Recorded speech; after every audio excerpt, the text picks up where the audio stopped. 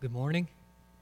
It's good to be with you this morning. I bring greetings from Southern Seminary and Clifton Baptist Church back in Louisville, Kentucky. And I've really enjoyed getting to know a number of you talking out in the foyer. What do you call it here? Some people are real particular.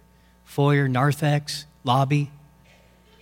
Oh, okay, I'll just use all three, just so to offend no one.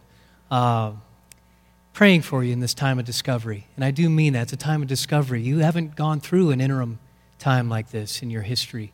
And so it's an opportunity for you to depend on the Lord in a way you haven't had to before. But I trust God's going to provide just the right senior shepherd for you here. And I'll be praying now with a visual. It's always good to be on the ground, right? Because I've heard of your church. Dr. Bruce Ware speaks so highly of you. I know he's had the privilege of being in this pulpit and opening the Word with you.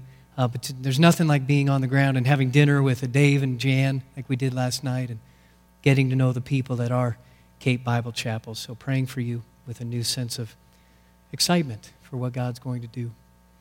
Well, the best thing I can do for you in this interim time is to give you the gospel, to preach Christ crucified, and that's what I aim to do. But before I do, I want to pray so that God comes in power. So let's ask Him to do that. Well, Father in heaven, thank you for the privilege, and I do mean privilege, of being here in your church. Lord Jesus, you are the great shepherd, and we are here as the people of your pasture, this particular pasture here, and we're praying that you would shepherd us well this morning in your word.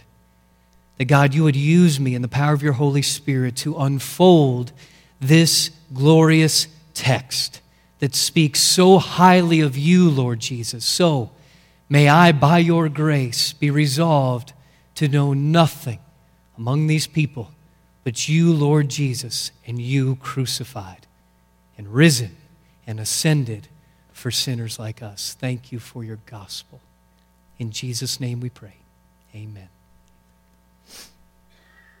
Well, I want you to take a moment with me and consider what you would do to sit down with a very important or smart person, someone that you would love to have dinner with. Who would that be?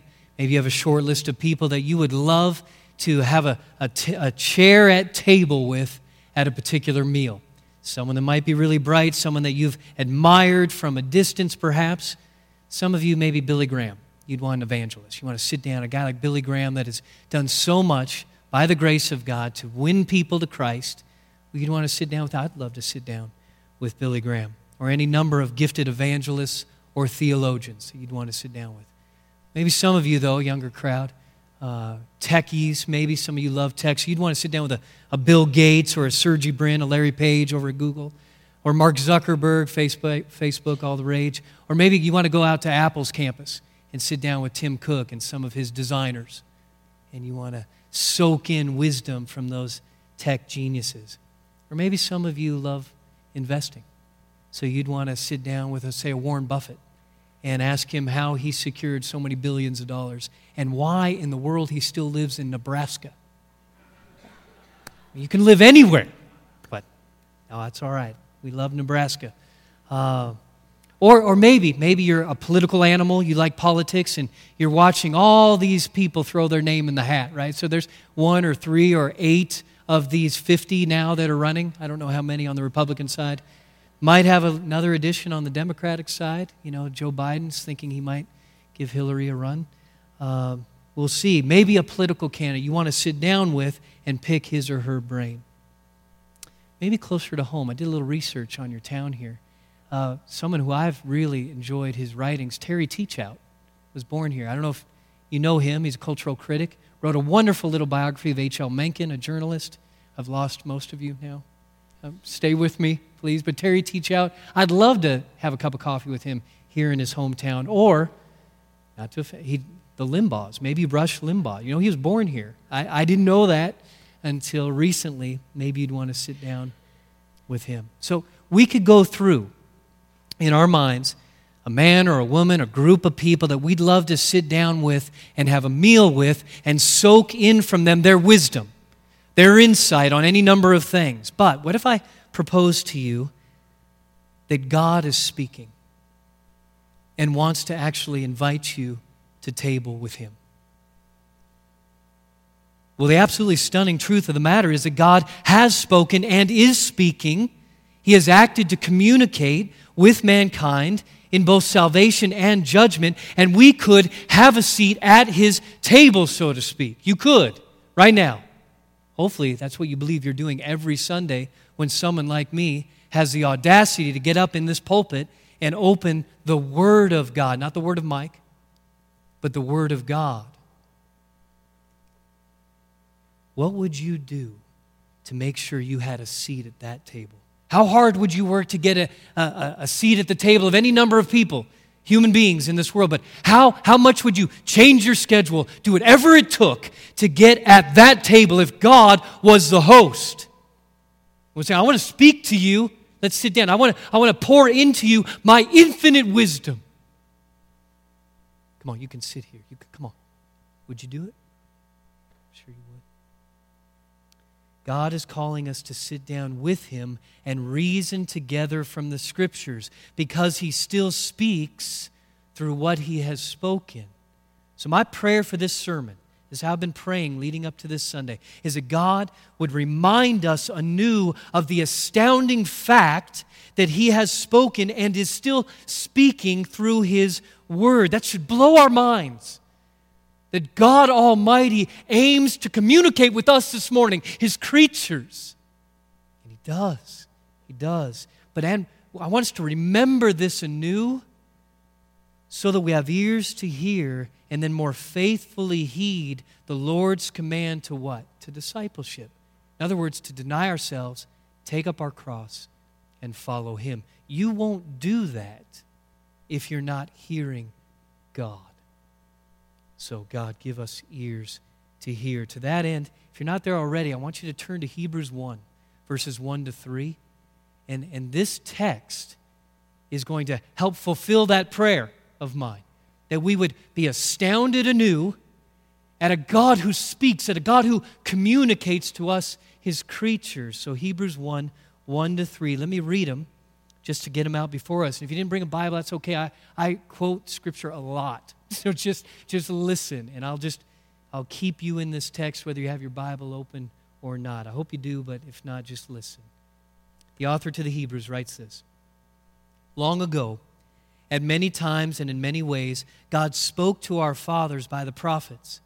But in these last days He has spoken to us by His Son, whom He appointed the heir of all things, through whom also He created the world. He is the radiance of the glory of God and the exact imprint of His nature, and He upholds the universe by the word of His power. After making purification for sins, He sat down at the right hand of the Majesty on high. Well, some of you like outlines. Let me give you an outline. That's where I'm going. I have two headings to the rest of this sermon. The first, an astonishing affirmation. I want to look with you at an astonishing affirmation. And if it's not astonishing to you right now, pray that it would be. Pray that this wouldn't be ordinary, what this text is affirming about God. So, an astonishing affirmation. Secondly, an all-important question I want to ask of this text. Once I show you the affirmation, I want to ask a question, an all-important question of this text. Okay, let's take each one in turn. First, an astonishing affirmation, and it is this: God has spoken. That's it, but that's everything. God has spoken, and that's the affirmation of this text. Look with me at verses 1 to the front end of 2. Long ago, at many times and in many ways, God spoke. Underliners, you can underline that. God spoke to our fathers by the prophets, but in these last days, here it is again, He has spoken to us by His Son. So I want to linger for some minutes with you over this idea that's here, that God has spoken. God has communicated to us, His creatures. An astonishing affirmation. To this audience of Jewish Christians, the author recognizes that long ago, God spoke to our ancestors. How does he say it? At many times and in many ways. So there's a time period before our time when God was speaking. He spoke. He did it many times and in many ways. And let me just stir you up by way of remembrance to your Old Testament, how did God speak under the Old Covenant? How did He speak in the Old Testament? Well, God appeared to Abram, you remember this, in human form, and to Jacob as an angel. He spoke to Moses first through a burning bush, and then at Sinai in thunder and lightning, and with the voice of a trumpet.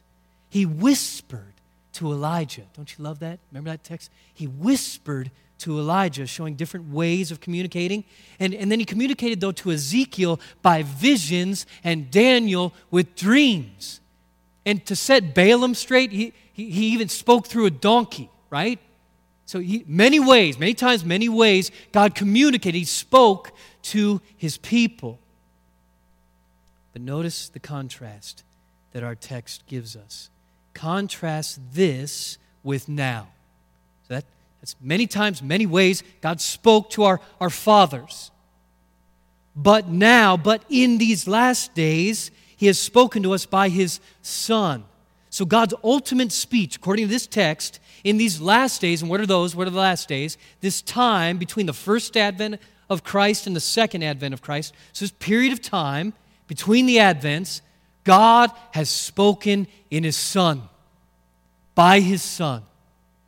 And the contrast here is to exalt the preeminence of Christ, to show His supremacy in terms of God's speech. So old times, many ways, many times He spoke. But in these days, our ears have to be perked to Jesus. That's how He's speaking to us now. Ultimately, finally, in Jesus.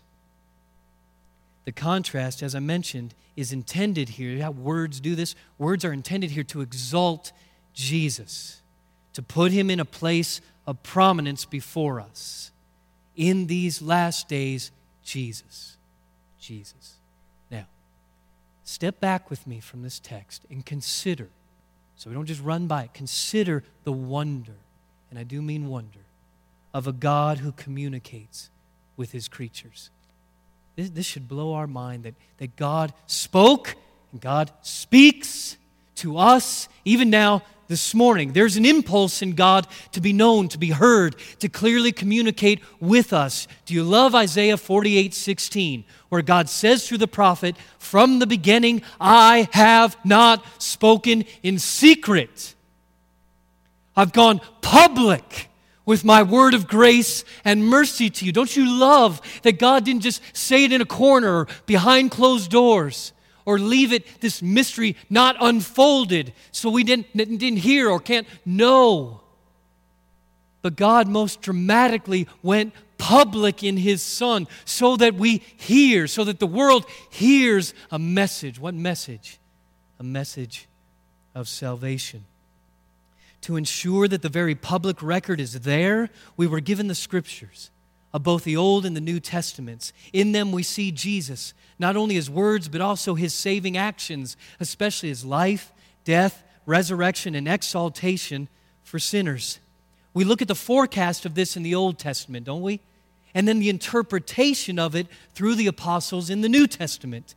The Bible, brothers and sisters, is God's speech to us. Indeed, as J.I. Packer has written, the Bible is God preaching. So when you open this book, God is preaching a sermon to you. He aims to be heard. He aims to be known.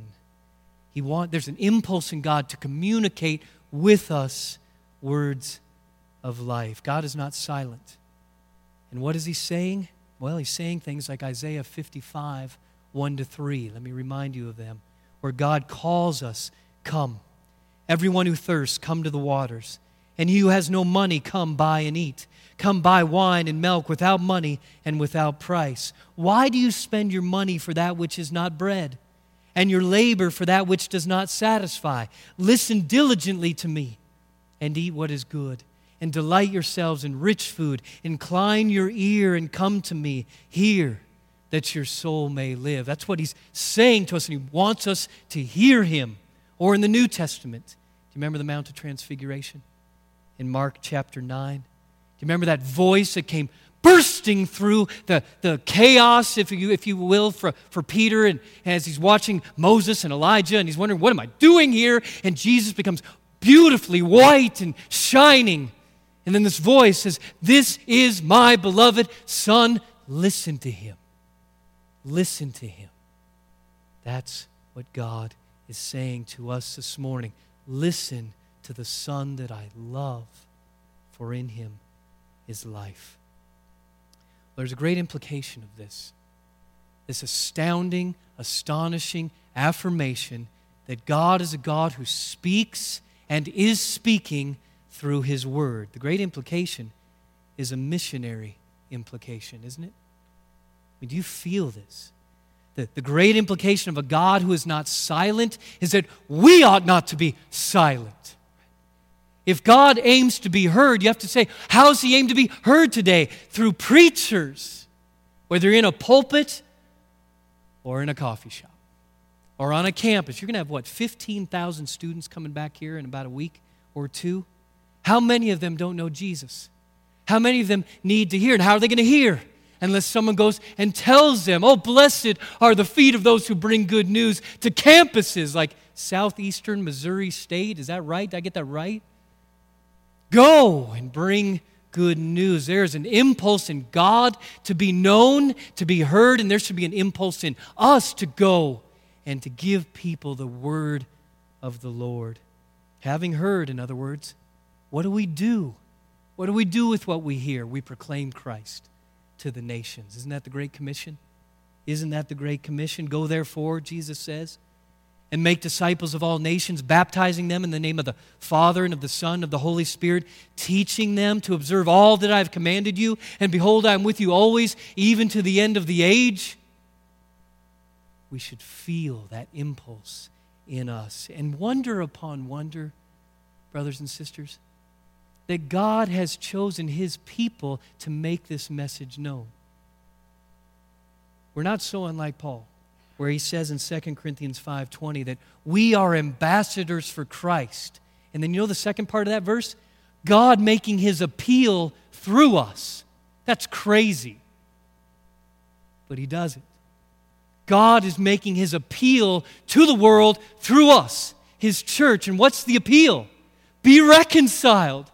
Be reconciled to me, God says. And you can do that in Christ. He has dealt with the enmity that stands between him and us. Trust him. Be reconciled. For in Christ, God has made him who knew no sin to be sin for us, that we might become the very righteousness of God in him. But God's appealing to the world through us, his church. I hope we feel, and I trust you feel, that missionary impulse here at Cape Bible. Well, that's my first point of two, I guess you could say. This astonishing affirmation that God is a God who speaks. He's spoken and he's speaking even now through his word. And he's done it, you can see from the text here, ultimately, finally, in his Son. So it's in Jesus that God is speaking to the world. Saying, look at him. You want to know my message for the world? Look at Jesus, his person, his work. But I live where you live. So I want to pause here before I even go in. This is my all-important question. Why would anyone want to listen to Jesus? Okay, say you're with me and you see in the text, yeah, God has spoken finally, ultimately, in his Son. But what I mean by I live where you live, I just know there's a million voices in a week. It's hyperbole. But there's a million voices in a week competing for your attention. It might be a spouse, it might be your children, it might be authorities at work or your teachers. I mean, everybody wants your attention. Advertisers, right?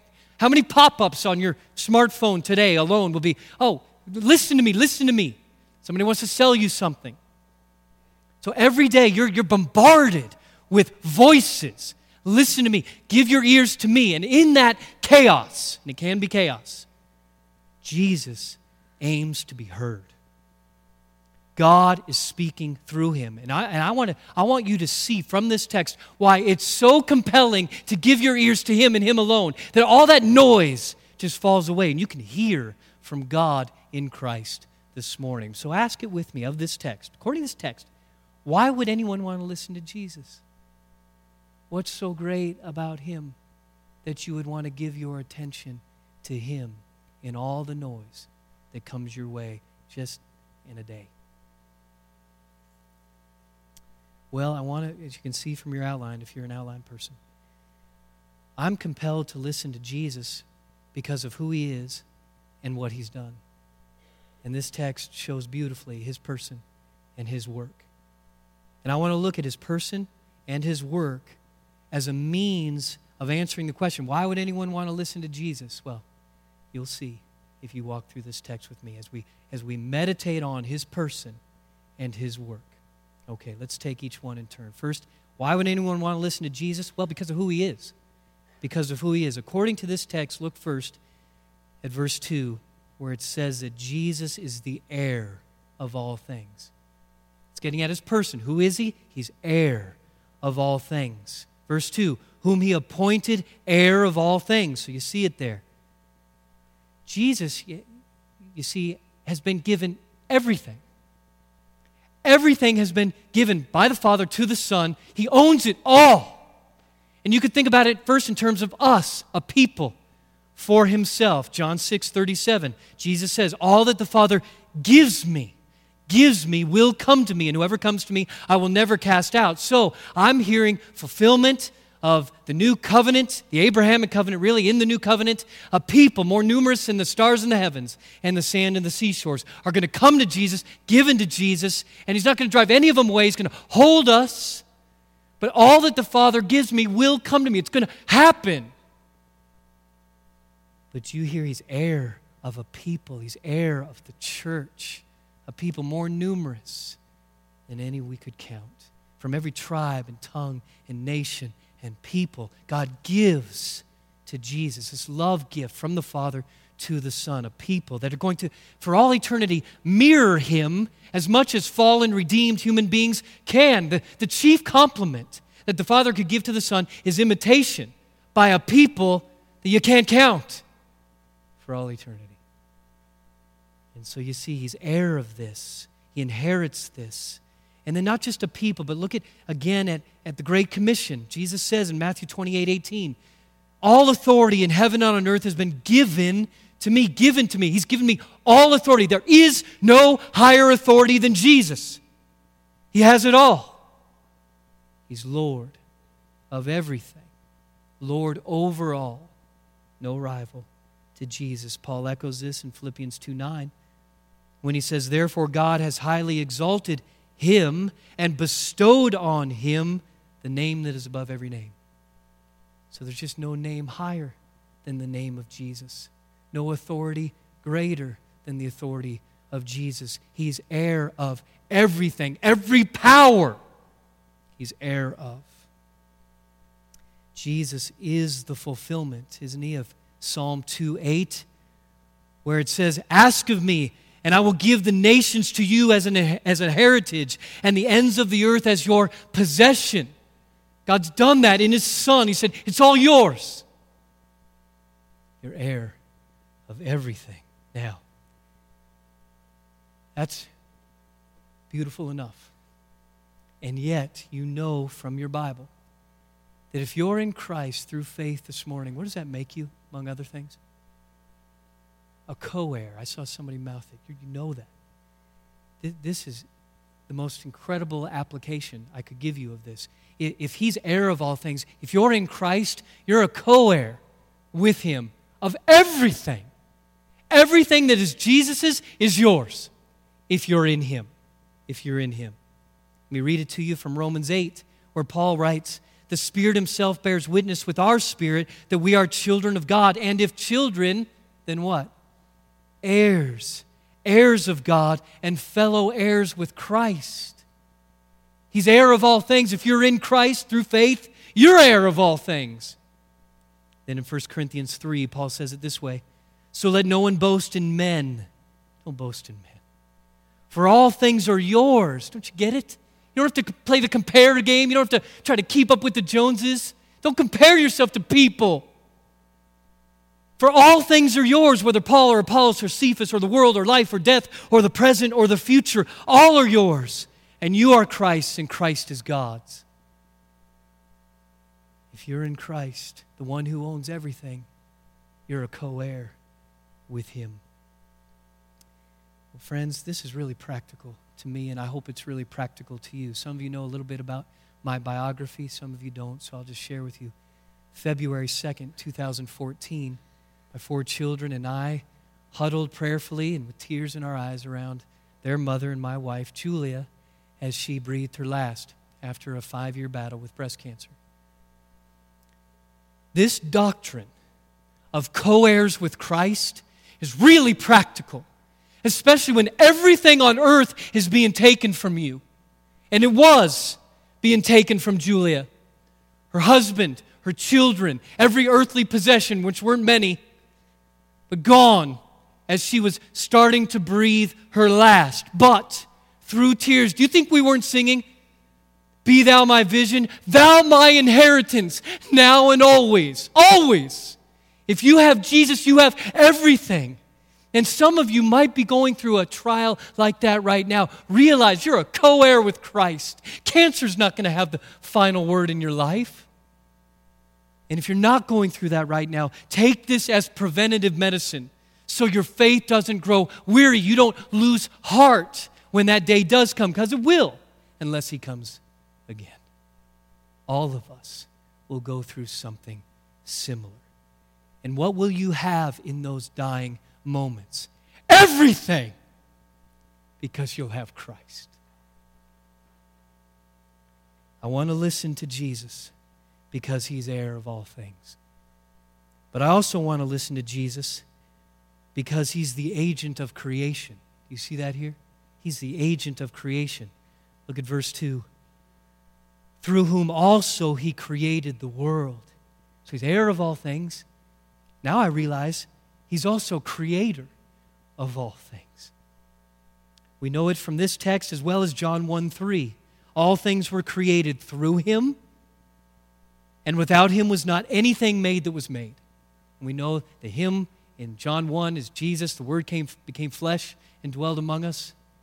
So nothing that's been made, including you and I, has been made apart from Christ. It's all been made through Him and for Him. All of creation is to redound to the glory of Christ. He's creator. Colossians 1:16 says it similarly. For by Him all things were created. All things were created through Him and for Him. And we know, back to our text from verse 3, that Jesus upholds the universe by the word of His power. So He's not only creator, but He's also sustainer. He creates everything, and then He decides how long everything gets to stay in motion, including you and I. There's a great implication of this for the church. I look at the American Evangelical Church, and sometimes, if my faith wasn't in a sovereign Lord, I would lose heart. I would lose heart at some of the ways we've domesticated Jesus. But this doctrine, what we see here, is a safeguard against minimizing our Christology or pushing Jesus down into the image of man. It's this creator-creature distinction. We have to keep it in view, don't we? Jesus is not my homeboy. He's not merely a friend, though He is that. He's not my buddy, and God forbid I think of Him as my co-pilot. Right? Like those ridiculous bumper stickers. Beware of domesticating Jesus or making Him in our image. We're to be renewed according to His image. Jesus is creator and sustainer of all things, including us. We know from Acts 17 that in Him we live and move and have our being.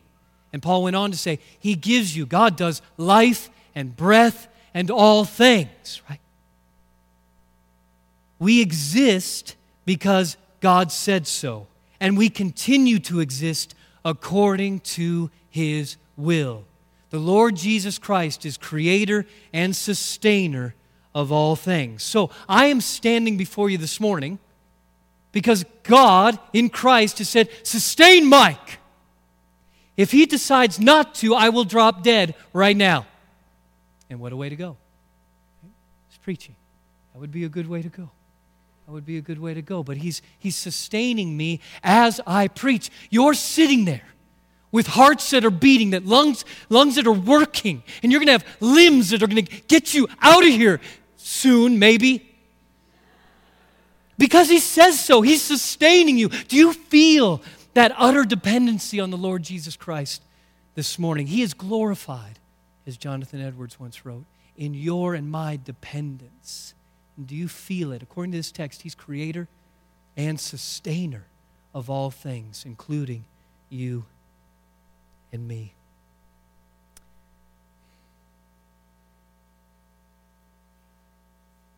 Well, He's heir of all things in His person. He's creator and sustainer of all things in His person. So right there, I want to listen to Jesus. Why do I want to listen to Him? But if you're still not persuaded to listen to Him, the third aspect of His person that I see in this text, Jesus is God. Jesus is God. And that warrants our attention. Right? Verse 3, He is the radiance of the glory of God and the exact imprint of His nature. That's the author's longer way of saying Jesus is God. But I love his language here, so I want to linger over it for a minute or so. Jesus is the radiance of the glory of God. What does that mean? And the exact imprint of His nature. The word translated radiance is not to be understood in the passive sense as if Jesus were merely the reflection of God. That's not what it means. Rather, it should be understood in the active sense, like light radiating from a source. Jesus is God shining forth. That's why Jesus says, I'm the light of the world. I'm the light of the world. It's God shining into our sin-darkened world. That's who Jesus is. The exact imprint, the text says, of God's nature or being. In other words, Jesus is the embodiment of God such that God is made manifest in Christ. He's the embodiment of God. It's John 1:18, where John writes, no one has ever seen God, the only God, who is at the Father's side. He has made Him known. He's the exact imprint of His nature. He's the exposition of God, such that you see Jesus, you see God. You see God. There's a great implication of this. And I've just said it, but let me try to press it still more. To see Jesus is to see God. So many people in this world today, some not professing Christians, will say, I want to know God. I want to see God. The astounding truth of the gospel is you want to see God, you want to hear from God, look to Jesus. Listen to Jesus. Isn't this what our Lord says in John 10, verse 30, when He says, I and the Father are what? One. That's more of a propositional truth statement. That might not be warm on your heart when you hear that, but He is. He's making a propositional truth statement. He says, I and the Father are one. I take that to mean if you see Jesus, you see God. In other words, the Father's God, Son is God, they're one, they're God. So, but like I said, sometimes that doesn't land with the warmth and hit our affections like we want it to, so we go to narrative and we watch real people wrestle with real things like, who's Jesus? And we watch them come to realize who He is. Remember Philip? Poor Philip. And Jesus was so patient with Philip. He's so patient with us, isn't He? But in John 14, you remember Philip, how long he'd been walking with Jesus, perhaps as many as 3 years, and he says, would you just show us the Father, and that'll be enough for us? Okay, all these parables, all these things, they don't really make sense. Would you just show us the Father? In other words, show us God. And that's enough for us. That's what I ask of you, Jesus. And then so tenderly, I take it to be tender, Jesus looks at Philip and says, have I been with you so long, and you still do not know me, Philip? Whoever has seen me has seen the Father. Oh, Philip, open the eyes of your heart and believe who's in your midst. Or Thomas. I love Thomas, don't you? Doubting Thomas. Remember Thomas, this is after the death of Christ. He's in the room with the other disciples and others, and he says, I'm not going to believe unless I see the scars. and I see the holes. Unless he just shows up and shows me those, forget, I'm not going to believe. Don't you love the sense of humor of our Lord? I said, okay, Thomas, that's what you want? Hello. He shows up. He says, Thomas, look, put your hand here. Put your hand here. Feel my side. Look at me. And what does Thomas do? He does exactly what we should all do if that happens. Fall on your face and declare, my Lord and my God. He knew Jesus at that moment was no mere man, but he was God in the flesh. Do you want to see God? Look to Jesus. Look to Jesus and behold the infinite one. I want to listen to Jesus because of first who he is. He's heir of all things. He's creator and sustainer, and he's God of very God. We echo the Nicene Creed. With the church historic, we say, very God of very God is Jesus. But I don't only want to listen to him because of who he is, but because of what this God of very God has done. His work is on display in this text. And would you look at it with me? First, in terms of Jesus being our sin-bearing substitute. You see it in verse 3? After making purification for sins, he sat down at the right hand of the Majesty on high. So don't just run past the front end of verse 3. After making purification for sins, so you might be tempted to run past that because after we're clued with that word after to something coming after that I want to know about. Well, after he made purification for sins, but we don't read it that way. You don't want to read it kind of glossing over like, after he made purification for sins, yeah, but then what did he do? He sat at the right hand of the throne of Almighty God. But I want to pull the brakes and linger over this work of Christ in the purification of our sins. The author to the Hebrews loves this idea, this reality, that Jesus purified us from our sins. He'll echo it in Hebrews 7:27, where he says, Jesus has no need, like those high priests, to offer sacrifices daily, first for his own sins and then for the sins of the people, since he did this once for all when he offered up himself. So it's saying the same. He made purification for sins. In chapter 7, the author says he offered himself up once for all. And then he comes back to this theme of purification for sins in chapter 10, verse 12, when he says, but when Christ had offered for all time a single sacrifice for sins, he sat down at the right hand of God. Jesus made purification for sins. The one who is God of very God cleanses us from all sin. Well, what does it mean for Jesus to make purification for sins? In other words, how did he do it? I mean, we could assert it, and it's here. It says, after he made purification for sins, but how did he do that? Do we marvel at how he did it? Well, I think one of the most concise, clear, efficient verses, really, that explains how Christ did this is Colossians 2:14. Let me read it to you. He makes purification for sins by canceling the record of debt that stood against us with its legal demands. This he set aside, nailing it to the cross. That's it. But that's everything. That's how he makes purification for sins. You and I, brothers and sisters, we come up against the law of God in our flesh, and what does it do to us? What does the law do to us? It kills us by pronouncing us guilty before God. You know the climax of the Sermon on the Mount. Be perfect as your heavenly Father is perfect. Any perfect people in this room? No. And the law comes up against us like a mirror, and we look at ourselves and we see guilty. I fall so far short of the glory of God. I'm a wreck. I'm undone. What am I going to do? And Jesus, this is the gospel. He comes and he lives the perfect life in accordance with the law of God. And then he dies the perfect death, receiving the wrath due us. So he takes that record of debt, Mike's record of debt, and he says, I lived the perfect life that you could never live.